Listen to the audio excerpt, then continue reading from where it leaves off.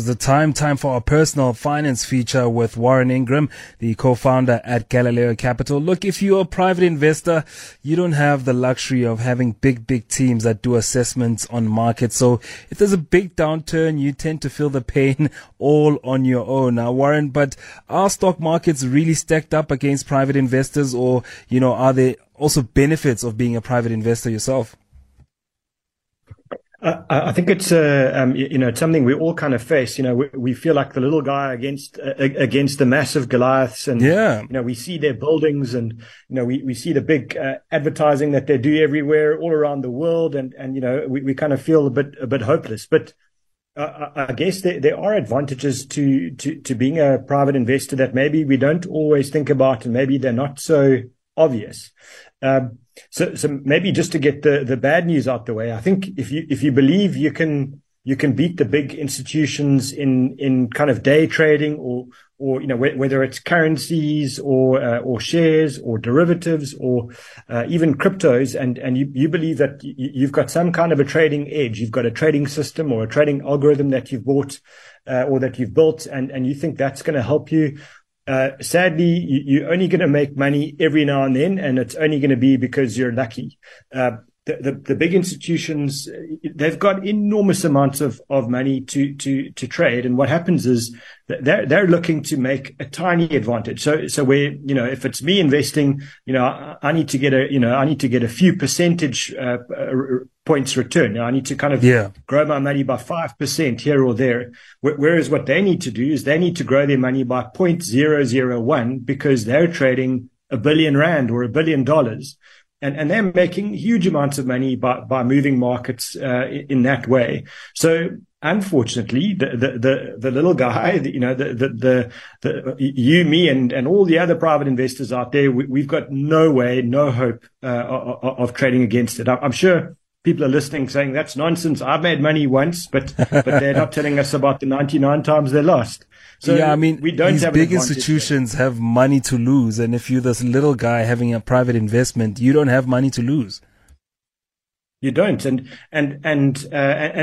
equally, when you've got huge amounts of money like they do, what they can do is they can actually use that money to move markets a little bit every now and then. So they can actually use money to kind of take a loss, for example, and get an investment going down because they actually want the investment to go down.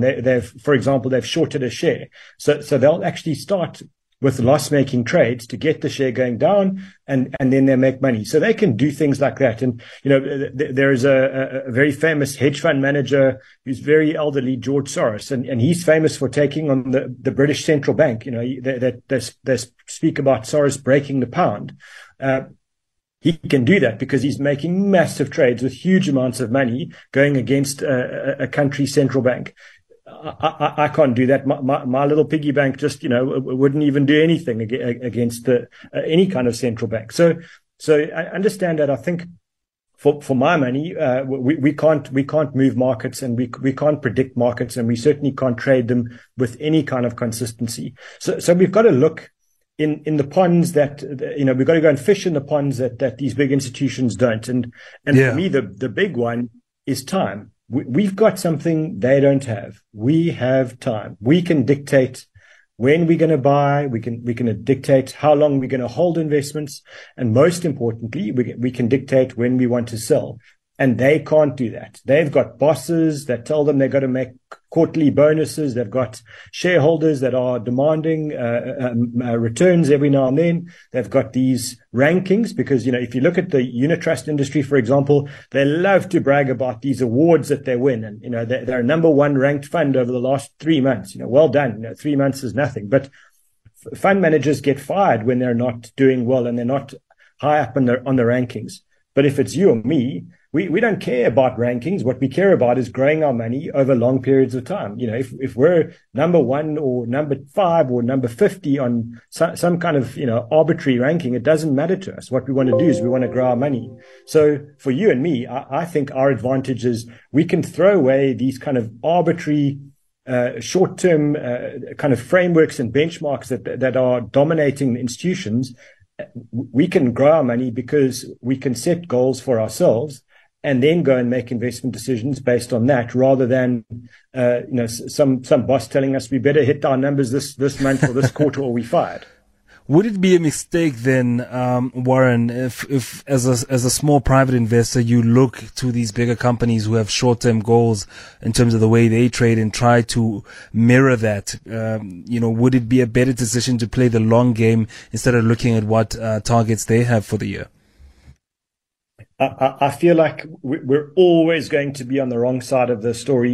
I don't gamble and I don't go to the casino, but it feels to me like, the big institutions are the house at the casino, and on the other side of that, if we're trying to play in their trading game, we've always going to have those odds stacked against us, because the house never loses. The house never loses. If it loses a little bit of money, as you said, they can throw away a bit of money to make a lot more money. And I feel that's what trading and short-term investing is all about. And I know there are people out there that, are passionate about this, and private investors, and they're even kind of trading platforms and companies selling software that tell you that this is really easy. And I always kind of smile to myself, and I think, Matteo, if you had like an algorithm or piece of software that could make you money consistently, month after month, year after year, why on earth would you sell it to anybody else? You'd keep it to yourself. You'd want to keep it to yourself, of course. Yeah, you make money, right? So it's kind of garbage as far as I'm concerned. I think we need to kind of fish in different ponds out of this short-term stuff. And as a private investor, then obviously you do your research on the market, on all the downturns that are happening and where you should keep your eggs invested. But, how do you then meander the space being alone? Because like I said earlier in the conversation, the bigger companies, the managers, the fund managers have bigger teams. They have a bigger budget. You on your own. And really, how do you get yourself out of being in a guessing game when it comes to investing? I love your question because you've got to take the guesswork out. So let's start with understanding that nobody, whether it's private investors or big institutions, nobody knows how markets move over short periods of time. Actually, nobody knows what the rand's going to do tomorrow. We can make an educated guess, but that's the best. It's a guess. So when you're making investment decisions, and there are so many variables, you think about things like weather patterns drive markets, Putin drives markets sometimes, and, Saudi Arabia with their decisions around oil, all of those are massive factors that can move markets over short periods of time.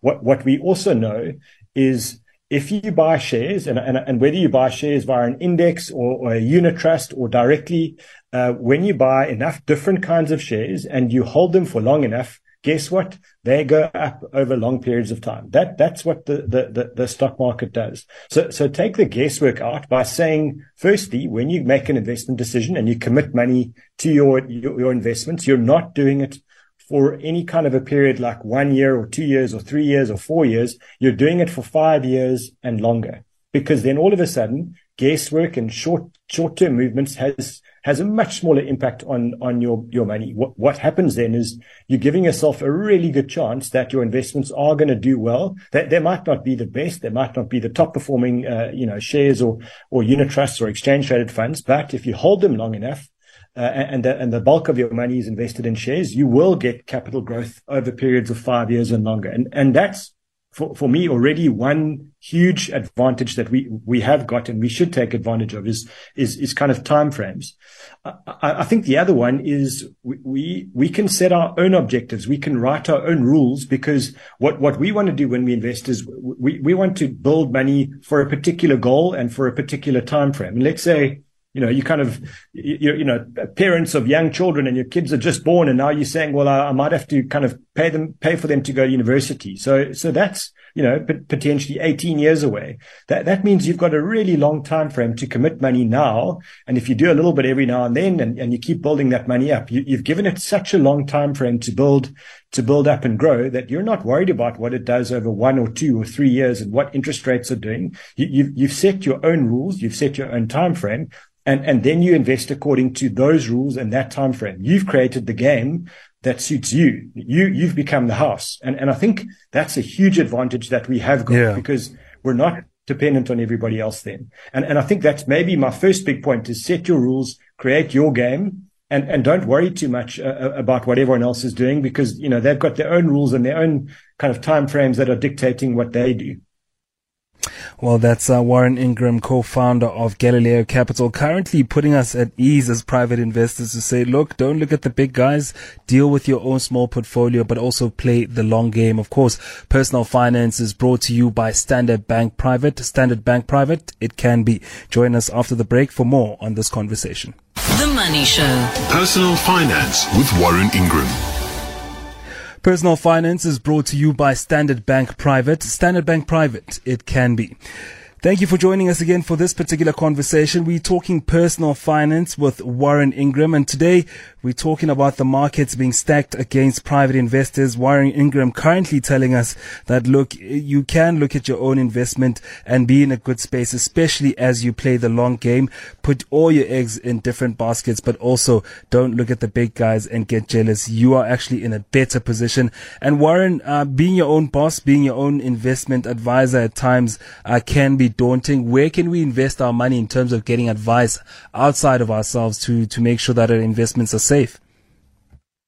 I think some of the other, really valuable tools that we've got as private investors is the range of investment products that are available to us are kind of expanding all the time. And one of my favorites will always be low cost index funds. The one thing about a low cost index fund is you can buy something that gives you exposure to kind of the whole value of the Johannesburg Stock Exchange or the whole world market. There's an index called the MSCI All Country World Index. Try and say that after a few drinks, but the All Country World Index gives you exposure to all the shares in the world, that make up the bulk of the stock market value, and you can buy that, with a few R100, whether you do it monthly or quarterly or just with a lump sum, and it costs very little to buy those. And the thing about those indexes is that they tend to beat 8 out of the 10 professionally managed investment portfolios. So if you look at the unit trust world, the index does better than the bulk of the active funds, 8 out of 10 times. And that's an advantage that you've got as a private investor. The other option, of course, is to employ these institutions on your behalf. So you can go out there and say, you know what, I like the way that XYZ fund manager, manages money, and I'm going to make them work for me. I'm going to allocate my money to their unit trust or their fund, and I'm going to do it for a long period of time. You're out of the trading game now. You're making a long-term decision, and then you get them with all of their financial muscle and all their bright sparks that they've got working for them. You get them to start working for you. The trick there is, stay in the long game. Don't try and do this and say, okay, hang on, I've employed an institution now and they're going to manage my money for me, and I'm going to give them some money, and in 3 years' time it better have doubled. The truth is, the only way it will double in 3 years' time is if you're incredibly lucky. There's no skill involved. That's just dumb luck. And so don't rely on luck when you make this decision. Keep the rules stacked in your favor. Make sure that you do make those long-term decisions. And then I think maybe the other one is just be careful of kind of falling foul of the whole herd mentality. I think stock markets, whether it's private investors or big institutions, that they do really kind of get emotional about them, about investing. So you kind of see these periods where stock markets fall out of bed and everyone kind of, they're screaming headlines, blood on the streets, is this ever going to recover? And if that's the case, and you've got some money and you're listening to headlines like that or reading headlines like that, guess what? Start buying, because what's just happened is everyone's reacted super emotionally, and they're acting like they've only got 1 year to make investment decisions to make all the money, and you've got it's the end 5, of the 10 world. Or 18 years. Stay in and make money, and the truth is that often the market will give you these opportunities where you can buy when everyone else is panicking. And one of my favorite quotes from Warren Buffett is, be greedy when others are fearful, and equally be fearful when everyone else is greedy. So if we're sitting here and the headlines are about, stock markets are breaching all-time highs and economies are pumping and, everything is amazing all the time, it's probably a bit of a signal for you that the next crash is on its way, and maybe it's time to take some profits and, scale down your long-term views a little bit and be safe with some of your money. So I think it's about being not counter the trends necessarily, but don't get stuck in the hype. The hype is really lethal to your investment decisions. But then, Warren, even as private investors, we're different. I mean, some will be happy to sit on their hands and make the money gradually, while others are still, they love risk, and, they can still split between the long game and risk.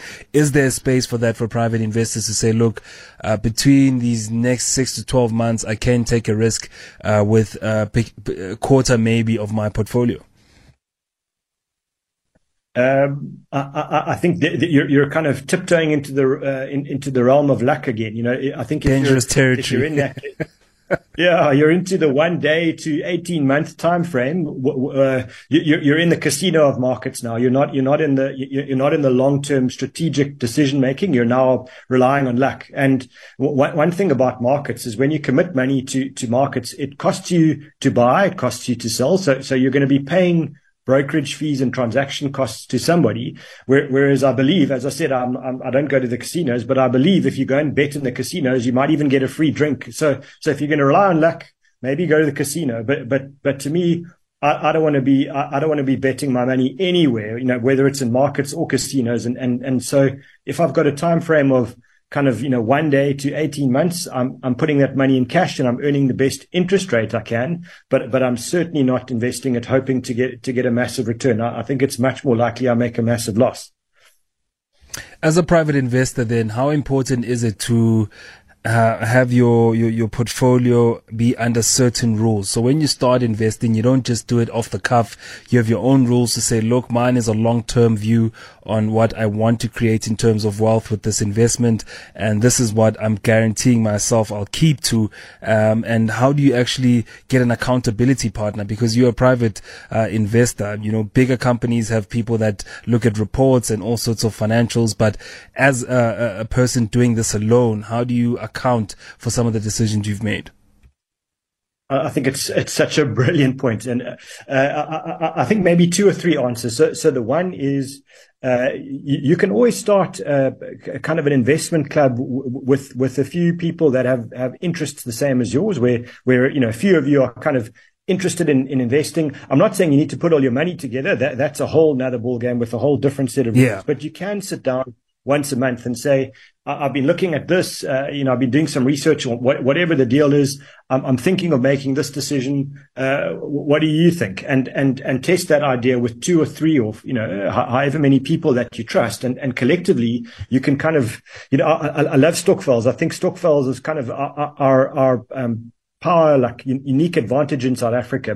But I'm not always sure we need to commit our money together. What we need to do is commit our research and our intellectual property together. And, 1 + 1 gets us to 3 if we do that. And I think that's what you could do. So that's one really good option. And it's free. The other option is go and pay an advisor to kind of give you a view, pay someone for an hour of their time and get them to have a look at what you're thinking about and what your strategy is, and get them to either, give you a critique and tell you the weak points and the strong points of your decision, and then walk away if that's what you want. And, the alternative, which I mentioned a bit earlier, is just allocate the money to a unit trust if you don't trust yourself to make these decisions consistently. I think those would probably be my 3 strategies. And when you are a private investor starting out, what are some of the beginners products that you can look at, and even some of the indices that you can, you can invest in as a beginner? Well, that really horrendously long name is probably just to remind people the MSCI All Country World Index is easily kind of a preferred index for me when I'm starting out. So I would take half the money that I want to allocate to shares, and I'd buy that, and the other half I would allocate to the JSE Top 40 or Top 50 index. There are actually 2 of them.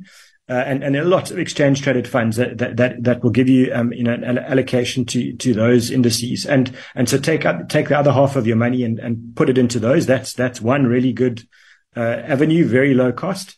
I guess, the other option is a general equity unit trust. Just make sure it's low cost. It's got a consistent investment philosophy. I'm not sure that if I'm a beginner investor that I'm going to go out and buy a selection of shares. I think that's probably risky. But those two options are, and there's nothing wrong with buying a general equity unit trust and an index. You can combine the two. So that's probably my suggestion when someone's starting out.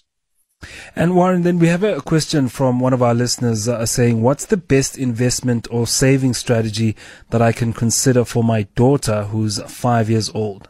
So I don't know what the target is in terms of the saving, but the daughter's still very young at 5 years old. What are some of the strategies they can apply here?